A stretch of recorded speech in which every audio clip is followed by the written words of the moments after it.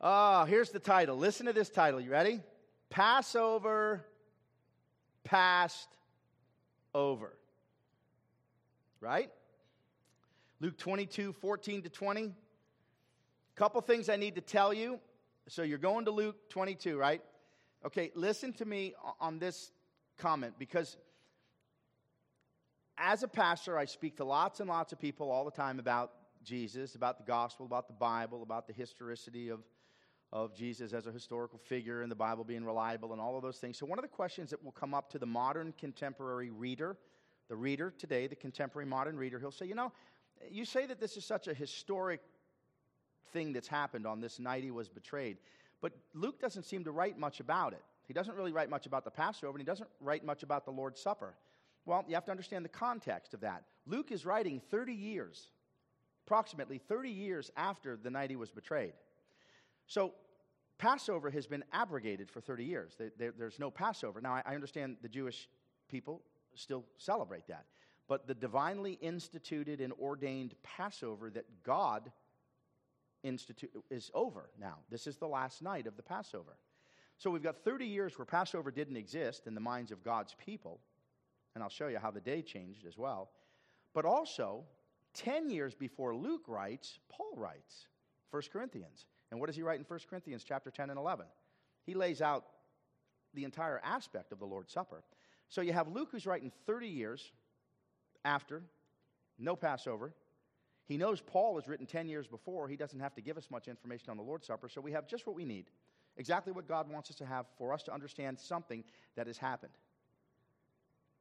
And this is epic, what happens on the night he was betrayed. Okay, you ready? 22 is the chapter, 14-20 are the verses. Hear now the word of God. When the hour came, Jesus and his apostles reclined at the table, and he said to them, I have eagerly desired to eat this Passover with you before I suffer. For I tell you, I will not eat it again until it finds fulfillment in the kingdom of God. After taking the cup, he gave thanks and said, Take this and divide it among you. For I tell you, I will not drink again of the fruit of the vine until the kingdom of God comes. And he took bread, gave thanks, broke it, and gave it to them, saying, This is my body given for you. Do this in remembrance of me. In the same way, after the supper, he took the cup, saying, This cup is the new covenant in my blood, which is poured out for you. And may God add his rich blessing to his inspired, inerrant, infallible word. Pray with me, won't you? Father, we're here by divine design. No one just showed up. Speak now through this broken vessel. Speak only your word from this pulpit. Nobody came here excited to listen to the imagination of a man, but they hunger and they thirst, and rightfully so, for the revelation of God. Conform us more to the image of Christ today as we leave this place than we were when we walked in. Make it a word of salvation for the unsaved, comfort for those in storm winds, and rest for the tired, weary, and heavy laden. All things to all people. Give us ears to hear and minds to understand and hearts that beat for nothing smaller than the Lord Jesus Christ. Come now, fount of every blessing. Unclutter our minds and unburden our hearts that we might see Jesus in him only. And it's in Jesus' name we pray, and all God's people said. Okay, just one touch on the passage. Take a look at the passage again real quick that we just read. That first verse, 14, it's important that we see this. This is not a conclusion of the preparations that were taking place that we preached about last week. In the original documents, right, there were no chapters, there were no verses, there were no breaks, okay? So we have a break here, and it says, when the hour came, this is now the introduction of this historic, epic event. Something is happening this night that never happened in the history of God's people. 1,500 years of Passover, once a year, in the spring, year after year after year, but on this night, something happens. Something changes. So this is the beginning. This is the beginning of the framework of the Lord's Supper. And Jesus and the apostles are now reclining at the table. Okay? 3 headings. Under Passover, passed over. What it was. We don't have time to unpack a lot of the Passover, but we'll give you just enough that we need to understand the passage, okay? Number 2, why it was passed over. Now pause. You know today that there are many Jewish people who celebrate Passover. And they celebrated Passover after this night, the next year and the year after, yes? But what have we seen in the Scriptures? The temple has been destroyed. The sacrificial system is gone. Records have been obliterated. And Jesus came as the final what? Sacrifice, the true Passover lamb. If God, listen, who ordained the first Passover? Say God. God. Who ordains when it stops? God. It's not in the hands of man. God ordained the first one. We'll look at it in a moment. God ordained when it would stop, and God ordained how it would be what? I won't even call it replaced, how it would be fulfilled. Passover was something. Passover was a memorial that was pointing forward to something that would ultimately happen for God's people. That didn't happen in the first Passover. And we have to understand what that is. So we're going to see why it was passed over. And then finally, we're going to look at this proclamation, just so that we can see what's in the passage, and then we'll just keep moving week after week through the passage. You ready? Oh, here we go. Going to head out into deep water. Let our nets down for a catch. Ready? Number one. Here we go. We're looking at Passover. That's all. We got to be brief. What was it? Let's take a look. And he said, I eagerly desired. In the original language, I desired to desire. So this is emphatic. He's overwhelmed. He can't wait for this Passover. Why? He knows it's the last one. Now, yes, he knows he's on the front end of his death, and we'll see that in the Garden of Gethsemane when we unpack that. But why does he know that this is epic? Because true salvation now is coming. This is what every Passover pointed to. This is it. So I've desired to desire to eat this before I suffer. I tell you, I will not eat it again until it finds fulfillment in the kingdom of God. Now, here's where we have to slow down so you don't miss this. Ready? Verse 17. After taking the cup, he gave thanks and said. Now, is there something in your mind that you think he would say? Don't even read it. After this, he took the cup, he gave thanks, he gave the cup to his disciples, said, take this, all of you, and drink it. This is the cup of my... Okay, but he doesn't say that. Why? This is the Passover meal. So we have to unpack this. You're going to see that cup later. So we have to slow down, or it gets confusing. Skeptics try to point to these things and say, see, this is confusion in here. There's confusion between the gospel accounts. And no. Understand what's going on here. He is celebrating the Passover. There are 4 cups involved in Passover. He's celebrating that. So this is one of the cups. Take this and divide it among you. I will not drink again the fruit of the vine until the kingdom of God comes. Okay. We're going to look at those 4 cups in a moment. We're going to go back and see what the Exodus was all about. But in a statement, it's a memorial of their freedom from slavery in Egypt through the sacrifice of an innocent substitute. You understand? That's what they were remembering every single year when they celebrated Passover. They remembered their freedom from Egypt that God did on their behalf. And they were protected by the blood of a lamb that was put over the doorpost, and the angel of death passed over them. Okay? Wherever the blood was, the angel passed over. But it was pointing to something. So let's take a look, okay? Exodus 12, 3, 5 to 7, 26, and 27. Tell the whole community of Israel to take a lamb. Remember, you have all of these plagues, 9 of them. We come to the 10th one. The firstborn now is going to die. Pharaoh himself has declared what that final plague would actually be. So the firstborn now is going to die. God says, take a lamb. Without defect. We'll get back to that. We've got to catch that later. On the 14th day of the month, we'll talk about 14th day of Nisan in a moment. Take some of the blood and put it on the sides and the tops of the door frames of the houses where they eat the lambs. And when your children ask you, part of that Passover ceremony, the children would ask, what does this mean, Father? What does this mean to us? What does the ceremony mean? Tell them it is the Passover sacrifice to the Lord who passed over the houses of the Israelites in Egypt and spared our homes when he struck down the Egyptians. Okay? So you have the people in bondage, the Israelites in bondage, 430 some years in Egypt. They're crying out to God. God says now it's time. He sends Moses to deliver them. And we have these plagues, right? Pharaoh won't let them go. Let my people go that they may worship me. So they get to the 10th and final plague, and it's the angel of death. How do you get protected? The blood of the Lamb. Okay, so that takes us all the way back. Got to go further back. Why the blood of the Lamb? What's happening here? We got to go all the way back to Genesis. What do we see in Genesis? God makes a promise to Adam, and what is his promise? Be obedient and live. But on the day that you eat of this fruit, you will surely die. Okay? The wages of sin is death, and the gift of God is eternal life in. Yet while we were still sinners, Christ died for. Okay, you got the formula? So God promises death in Genesis. There was no death. Unless you believe in evolution, which I do not. So there's no death. But now he says death is going to come if you disobey. So we see what happens in Genesis 3, and we see that there's not physical death immediately, not yet, but there's a spiritual death, right? They're cut off from God.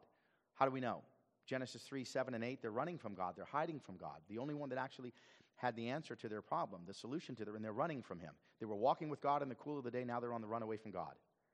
And they try to cover. What do they know now? They know that they're naked. So they try to cover their nakedness with fig leaves. And what does God do? It's just a very small portion of Genesis chapter 3, but what does he do? He does something. He sacrifices an animal. And he brings them what? Coverings. That's the first picture of death in the Scriptures. That's Genesis 3, 21, 22. God sacrifices and brings them a covering. What's the covering pointing to? You will need to be covered. Blood. Leviticus tells us that the life is in what? The blood. Life is in the blood. So blood now is required for the sacrifice. Do you see how it's working? So we now have this sacrifice. So we come out of Genesis. It could be a lamb. It seems like it would have been a lamb. They knew right away that we had lambs early on. And then we have this promise of this lamb in the Exodus. And then when they come out of Exodus, they go to Mount Sinai, and we have the sacrificial system that's instituted by God. Okay, so you tracking with me? Now, let's see these declarations of deliverance from God in Exodus that leads us to what I want to show you as 4 cups in the Passover Seder. You heard the term. All of us have Jewish friends that continue to celebrate Passover Seder. Seder means what? Order, procedure. It's a process that they go through on the Seder, okay? So we're going to take a look at these delivering statements, and then we'll look at the cups. You ready? Let's take a look. Exodus 6, 6, and 7.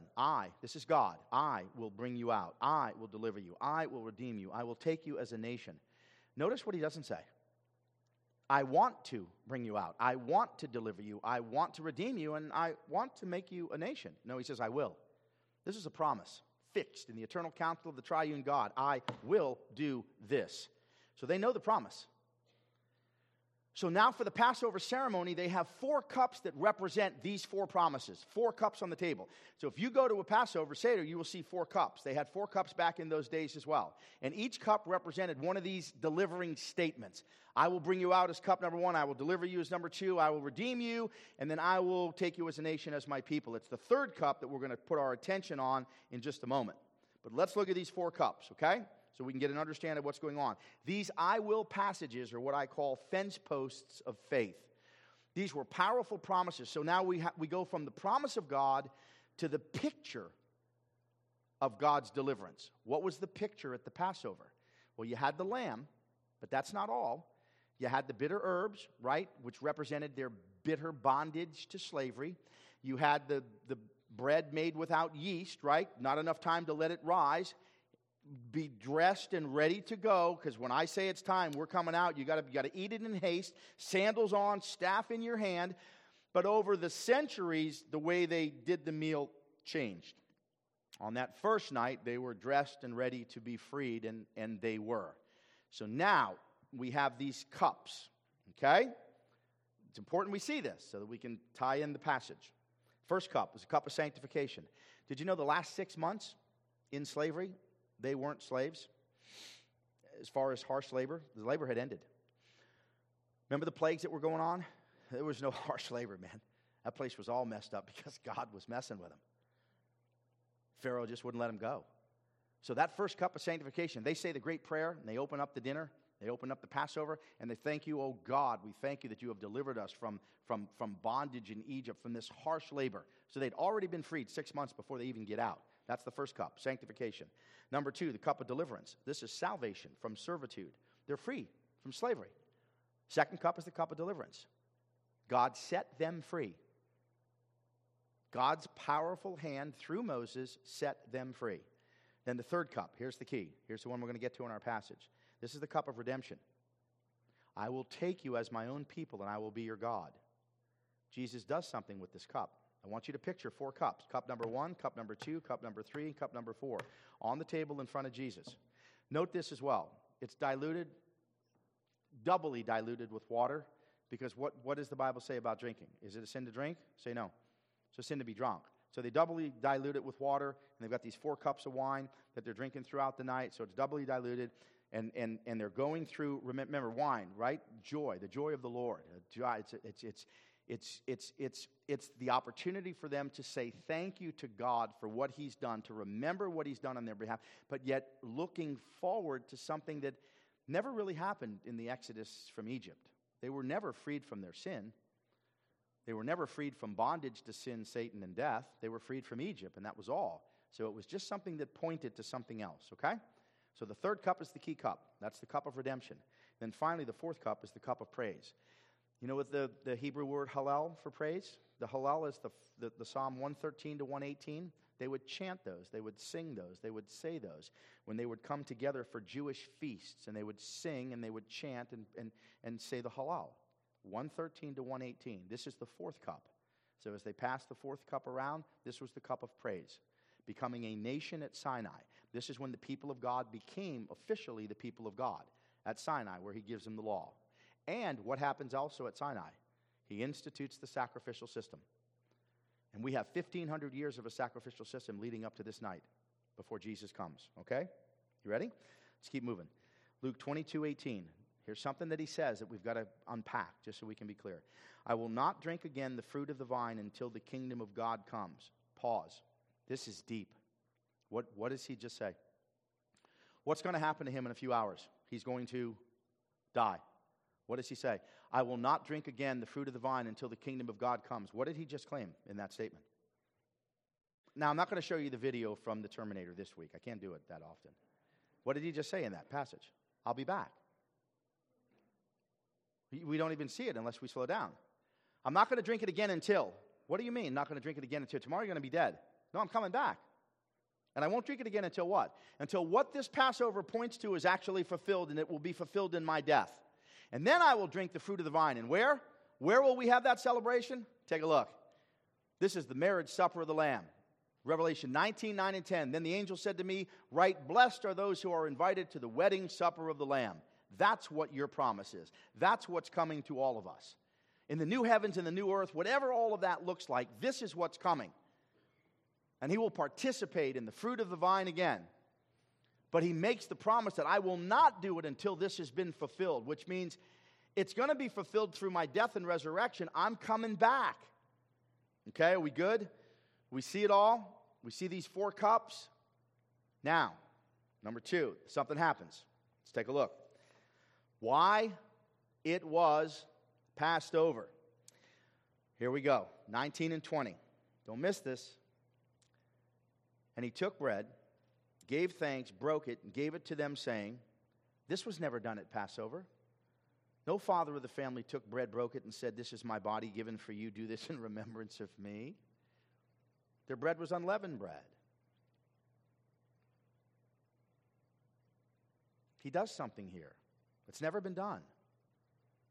Then He goes further. Now, here's the cup again. This is the third cup. In the same way, after the supper, He took the cup. This is cup number 3. What did cup number 3 represent? Redemption. Say redemption. This is the cup, the new covenant in my blood, which is poured out for you. Do you know what He just did? He changed 1,500 years of Jewish religious history in a few moments.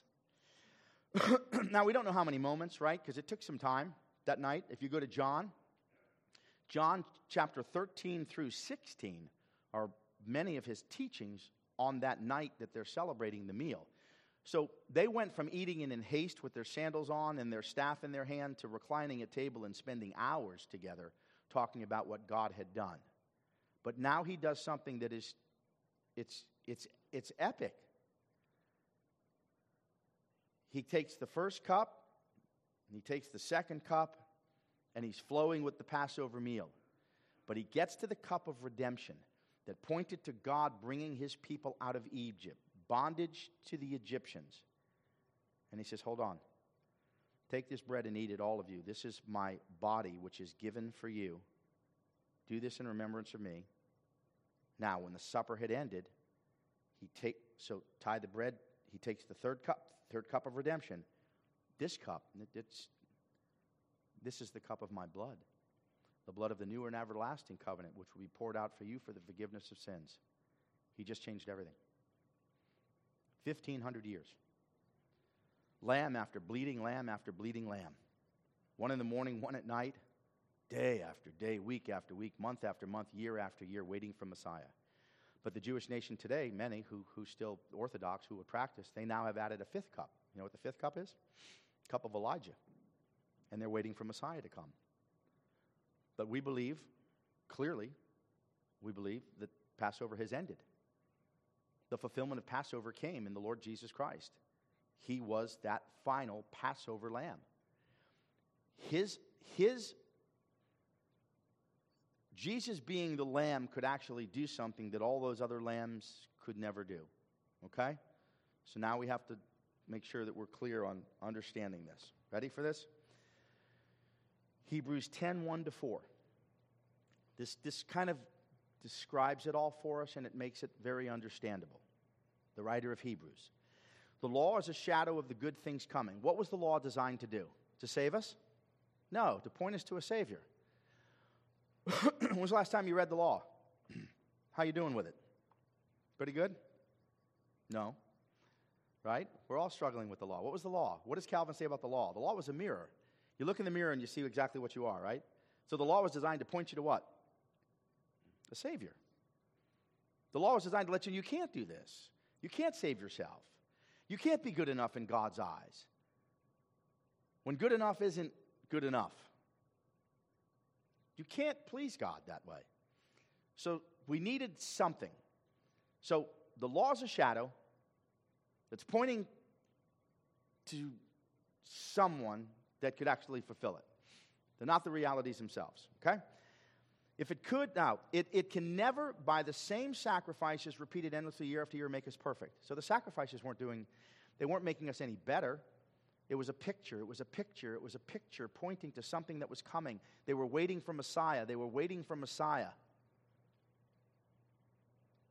If it could, would they not have stopped being offered? They would have stopped the sacrificial system if it would have worked. It didn't work. That was the whole point. Do it over and over again until I send you the true Lamb of God. John said, behold, the Lamb of God who takes away the sins of the world. The Lamb came in Jesus. And no longer have felt guilty for their sins. Pause. There it is. Boy, we could camp out there, couldn't we? Now, you want to be careful with that. Right? Your heart should be filled with a godly sorrow when you break the heart of God. Right? You should feel guilty. Right? There should be a level there where my heart breaks because I broke God's heart. But you need to be very careful with that. You know how many people I run into who are convinced that they haven't felt guilty enough? And they carry this guilt strap around their necks year after year after year after year. Is that what God wants from you? Once you have confessed your sins and you've turned to God, that guilt should be nailed to the cross. I know people say, I don't think I feel guilty enough. We got to keep lashing myself in order to feel guilty. That's not what you're supposed to do. Jesus took your guilt. Jesus took your sin. Jesus took all of that and he nailed it to a cross. You have been set free. Satan wants you to feel guilty about your past. Satan wants you to be locked into your past. What do you need to do with your past? Learn from your past. Don't live there. Get out of that mess. Don't be foolish. Take the lesson. Take the lesson, but live now. Look forward. Lean into your future. Don't live there. There are millions in the church living in the past. I can't break free. Yes, you can. Jesus died to set you free. And the blood of the Lamb is what cleanses you from all unrighteousness, no matter what you've done. Oh, you don't know. I don't need to know. He knows, and he died for it. So be careful about that guilt thing. Messes so many people up. I sit with so many people, oh, Pastor, I'm just... Get over that. He took that away. Your heart should be troubled when you break the heart of God. Yes? It's like when I'm back in the day when I was coaching a lot and teaching and working with the kids, right? Sometimes you catch one of them doing something wrong, right? I got you. Oh, coach, I'm sorry. I'm so sorry. What are you sorry for? I know what you're sorry for. You're sorry you got caught. You're not sorry because of what you were doing. You're sorry because you got caught. And now the consequences, perhaps. No, you should be sorry because of what you've done. But then what? Get up. Put it behind you. Because Jesus has nailed that to the cross. Your sign of sanctification is not that you feel so guilty that inside you go, okay, I must really be getting right with God because I have really been overwhelmed for 6 years with this mess. What's wrong with you people? Jesus died to set us free. He came to set the captives free. Satan wants you locked into your guilt. He wants you locked into your past. Don't do that. Remember, the past is the past is behind us. The past is over. The future is promised to no one. All you have is what? Now. That's why they call it the present. Live in the present moment. Learn, live now, and lean in the direction that God is calling. Okay, so we're clear on that portion. But those sacrifices are an annual reminder of sin because, here it is, it's impossible for the blood of bulls and goats to do what? Couldn't do it. Couldn't take away sin. So it wasn't going to happen. So 1 Corinthians 5:7, what do we read? Christ, our Passover lamb, has been sacrificed. Do you see why it was passed over? The true sacrifice has come. Now, theologians have been arguing for centuries about what the meaning of Jesus' death really is, what actually really took place. And if you look in Scripture, you can see a lot of different ways it's explained. It's a ransom, right? For the Son of Man, Mark 10:45, the Son of Man did not come to be served, but to serve and lay his life down as a ransom for many, right? It's a victory. It's a victory over sin, Satan, and death. He was more than a conqueror. We read that in Scripture. But here's what we need to remember. What is the whole Old Testament system telling us? We go all the way back to the garden. God sacrificed, the first aspect of death comes in the Garden of Eden. God sacrificed an animal for Adam and Eve to clothe them. It was a picture of the clothing that would come, to be covered by the blood of the Lamb. So we know that something has to take place. And what is that? A substitute. You have two choices. You can die for your own sin. So you can reject Jesus, and you die in your own sin, and you're lost. It's over. Or you can have a substitute who will die in your place. It's called substitutionary atonement. And here's what you need to remember, because and they try to defend the character of God, and they try to do it this way, and they say, well, you know, God just seems like to be this cosmic, bloodthirsty, ogre kind of a God that's happy smiting his son. Listen. They look at God as this bloodthirsty God and Jesus as this innocent victim. Jesus is the sin-hating God himself. And in the eternal counsel of the triune God, Father, Son, and Holy Spirit got together and said what? I got to pay. Because they can't. They're going to offend a holy God. Infinite offense that must be paid by what? By me. So I will come, I will take on flesh, and I will take their spot. I will die in their place. I will do what they cannot do for themselves so that they can live a life they could never live on their own. That's what I will do. So God, the Father, Son, and Holy Spirit come together, and in the eternal counsel of the triune God, Jesus, the blood of the eternal covenant was promised to you. As what? Your substitute. On that cross, he took your nails, your crown of thorns, your spear in the side. The Bible makes it clear. What does he fulfill? What does he fulfill that weekend? The entire Old Testament ceremonial law. It's over. All of it is fulfilled in him. All of it was pointing to something that would come. They knew that. They knew that. How do we know something almost unimaginable took place? How do we know? Think about it just from your own perspective today. Can you imagine a religious system that was locked into a certain day of the week for 1,500 years? The Sabbath. Sabbath was the seventh, final day of the week. Can you imagine a religious system that was locked into a Sabbath 1,500 years? Overnight being changed from the Sabbath? Because the Sabbath has been abrogated, right? We no longer have a Sabbath. We have what? Lord's Day, first day of the week. So they go from the last day of the week to the first. How is that even? Can you imagine something like that happening in a religious system? What happened? Jesus did what he said he did. He said, I won't drink it again until this is fulfilled. I'm coming back. So his death, his burial, and his resurrection did what? Accomplished everything the Old Testament pointed to. What is the entire Bible about? It's not hard to figure out. It's not 66 disjointed books teaching moralistic messages on how to have your best life now. That's not what the Bible is about. It has a single strand of truth that runs through the beginning, from the beginning of Genesis to the end of Revelation. And what is that? It's God's unfolding plan of redemption that finds its fulfillment in Jesus Christ. Yes? That's it. That's what it's all about. And when you look for that, you find it everywhere. And if we ever get to Luke 24, if I live long enough to get there, as it's taken a while. If I don't, you'll have to get someone else to do it with you. But if we get to Luke 24, Jesus is walking on the road to Emmaus, and what does he say? Oh, foolish and slow of hearts. Right? They've got a couple guys that are really down and dejected because the Messiah was crucified. He says, did you not understand these things? Did you not read the Old Testament? In the Old Testament, it said all of these things had to happen. And beginning with Moses and the prophets, he began to explain to them all that had to happen to the Messiah. Do you see it? He's on every page. Now, I'm not one of those guys that says that he's behind every rock and up every tree and all that. I'm not going there. But the theme of God's unfolding plan of redemption, you know what I used to think when I was a new believer, Genesis 1 and 2? It was my way to argue against evolution. So from a scholarly perspective, you go to Genesis 1 and 2 and you argue against evolution, right? And you in the beginning God, and you work through this, and you work through it from a historical perspective, right? And you argue through this. Not anymore. No interest in that anymore. You know what Genesis 1 and 2 is? It's the backdrop of God's unfolding plan of redemption. How do we know that? Because Jesus was promised before there was ever any creation. In the eternal counsel of God, Jesus was on the way. Before there was you. Before there was this. Before there was matter, time, and chance. It was already set in place. So what does Genesis 1 and 2 have to be? The way to argue against evolution? Who has time for that? Listen, you have two choices in life. If you want to believe you crawled out of a bubbling cesspool of amino acids 10 billion years ago and you're crawling back in, I'm sorry. You have two choices. In the beginning, God, or in the beginning, goo. That's it.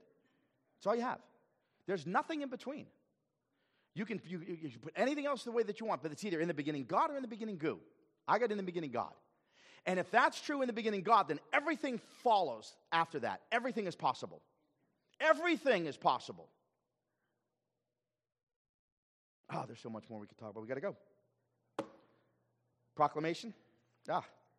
Do this in remembrance of me. Why would he say that? Jesus, does he waste any words? Can you imagine Jesus wasting any words? No. Children, remember that your parents don't waste words. Try to tell my kids, all my words mean something. Listen to me. They meant something. 1 Corinthians 11:26, for whenever you eat this bread and drink this cup, you proclaim the Lord's death until he comes.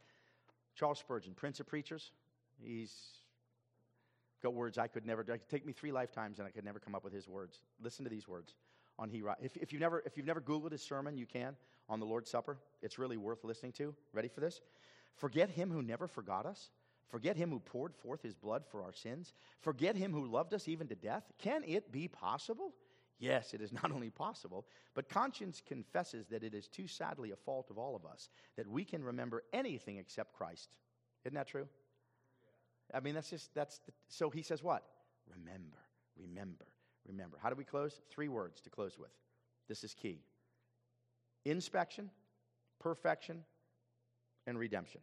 Ready for inspection? And you'll see how it all ties together for Passover. Under inspection, on the 10th of Nisan, the lamb was selected and inspected for the sacrifice. Remember we read in the passage in Exodus, on the 14th day you would sacrifice? You chose the lamb on the 10th day. So you had the lamb on the 10th, 11th, the 12th, 13th, and on the 14th you sacrificed it. Why did you have the lamb for those 5 days? To inspect the lamb. Oh, does Jesus fulfill that? Sure he does. Remember, for the last couple of years, he's not coming to the temple because they're trying to kill him. So he's on the outskirts and he's traveling all around. Now on the final week, he comes into Jerusalem, and what does he do? Where does he go? Where does he go when he comes into Jerusalem? He cleanses the temple. For what reason? To be inspected. Take a look. Don't miss this. They come to arrest him in the garden. Every day I was with you in the temple courts. I was there for you to inspect me. You know how the lamb needs to be inspected, don't you? You do know how all this works. 1,500 years of Jewish history. I'm a Jew, you're a Jew. You do know this. And you did not lay a hand on me. So he fulfills the law of inspection. 5 days. Perfection. Unblemished? Sure. Take a lamb without defect. No broken bone? Do not break any of the bones. What happens on the cross? He's dead before the soldiers can break the bones of his legs. Take a look. When they came to Jesus and saw that he was already dead, they did not break any of his legs. Why? They couldn't break them. The scripture said there'd be no broken bones. God's word will not return void.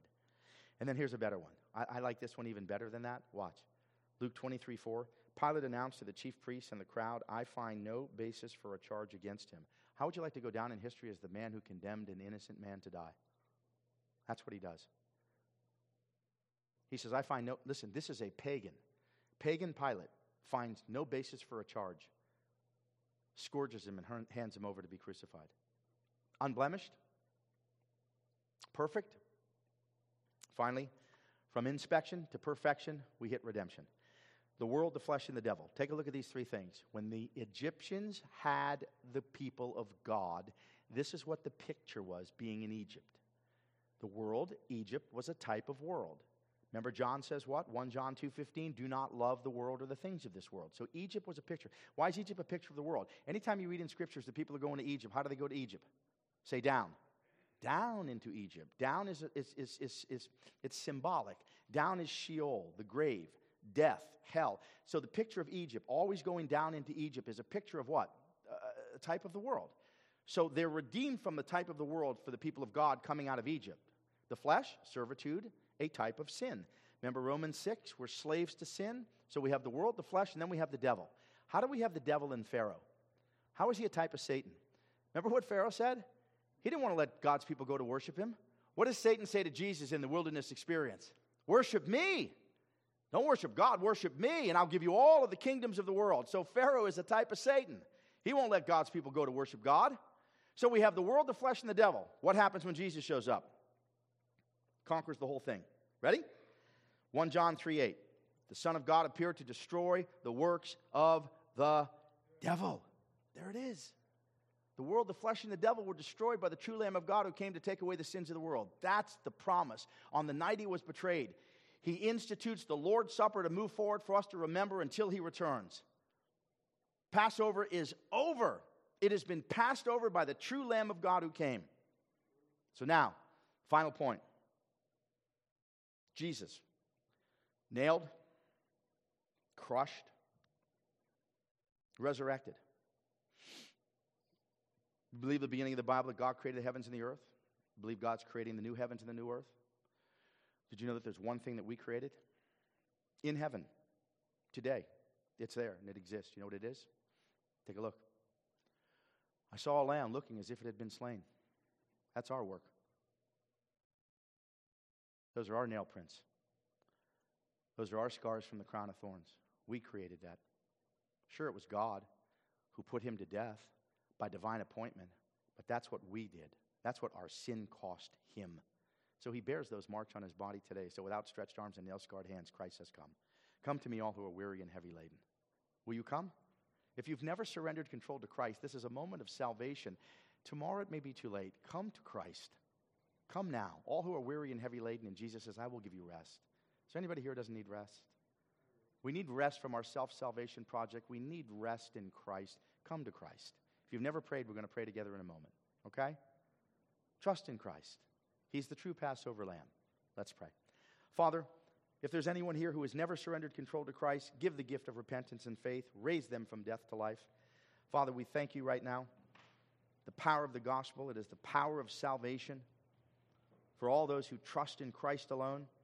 Father, we ask now that you would give the gift of repentance and faith. You would raise anyone here who has never surrendered control to Christ from death to life.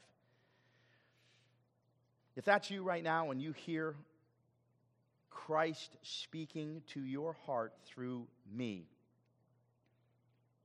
say these words. It's a simple prayer. The tax collector said it. God, be merciful to me, the sinner, and salvation is yours this day. And Father, for the rest, help us all to walk by faith and not by sight, trusting that he who began a good work will one day bring it to completion. And all this we ask in Christ's name, amen. Would you all stand with us?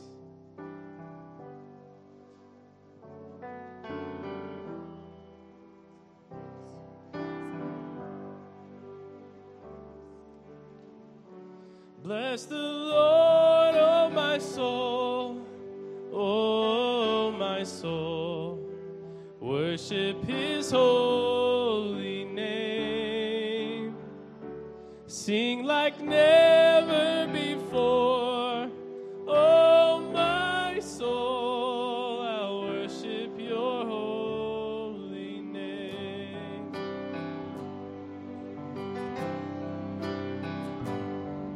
The sun comes up, it's a new day dawning.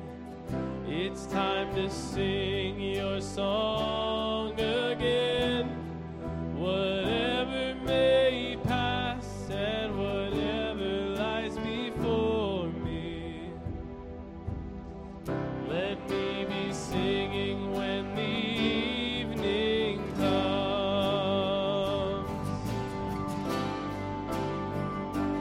Bless the Lord, oh my soul, oh my soul.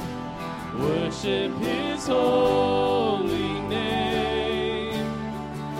Sing like never before, oh my soul. I worship your holy name.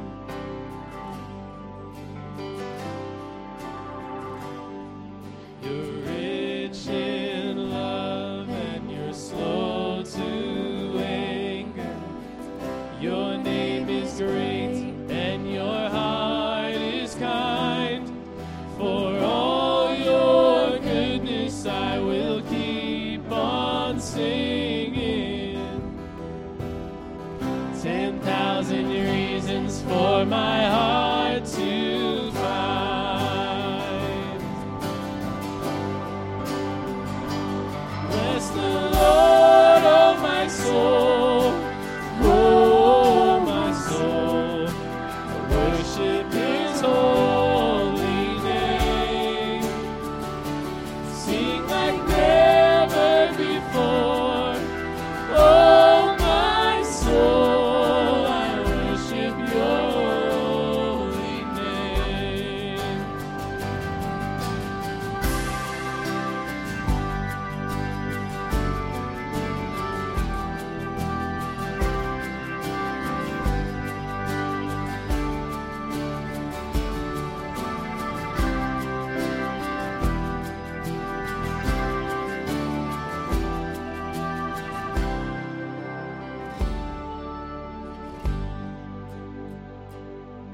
And on that day when my strength is failing, the end draws near and my time has come, still my soul will sing your praise unending.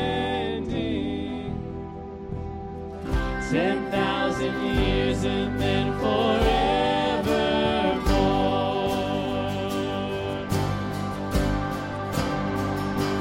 Bless the Lord, oh my soul, oh my soul. Worship his holy name. Sing like never before, oh my soul. I'll worship your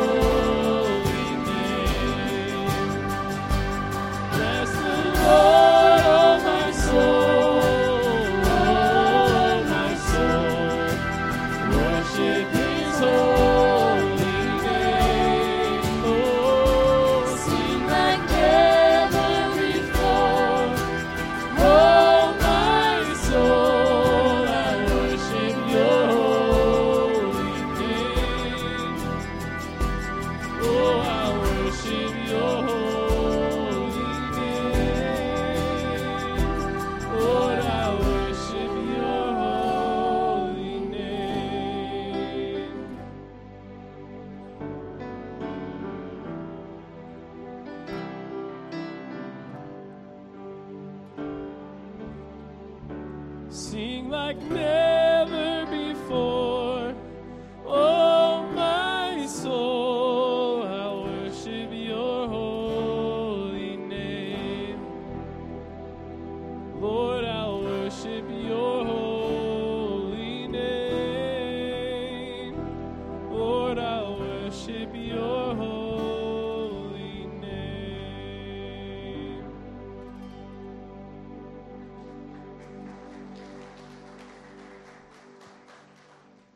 Thank you, praise team. He who knew no sin became sin for us that we might become the righteousness of God. Let's take that message out and tell him. Tell him with a heart that breaks. Tell him through a veil of tears. Tell him that Christ came as a substitute and a sacrifice to take away our sin that we might have eternal life, setting the captives free from sin, Satan, death, guilt, all of that, to live a life that is pleasing to God and beneficial to us and all those we come in contact with. Receive now the benediction of our God. And now may the grace of the Lord Jesus Christ and the love of God the Father and the fellowship of the Holy Spirit be with you now and forevermore. Amen. God bless you all. If you're a visitor, listen to Margot and Garrett. Go in peace.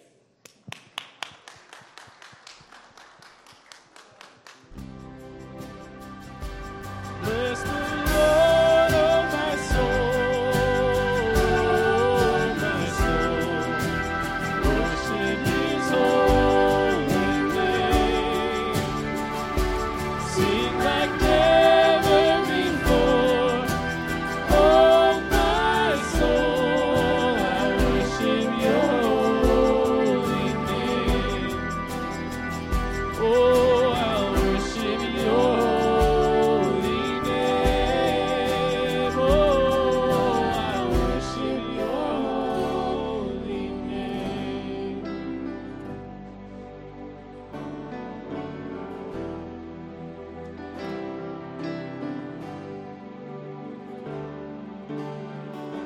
Sing like never before. Oh, my soul, I'll worship your holy name. Lord, I'll worship your holy name. Lord, I'll worship your holy name.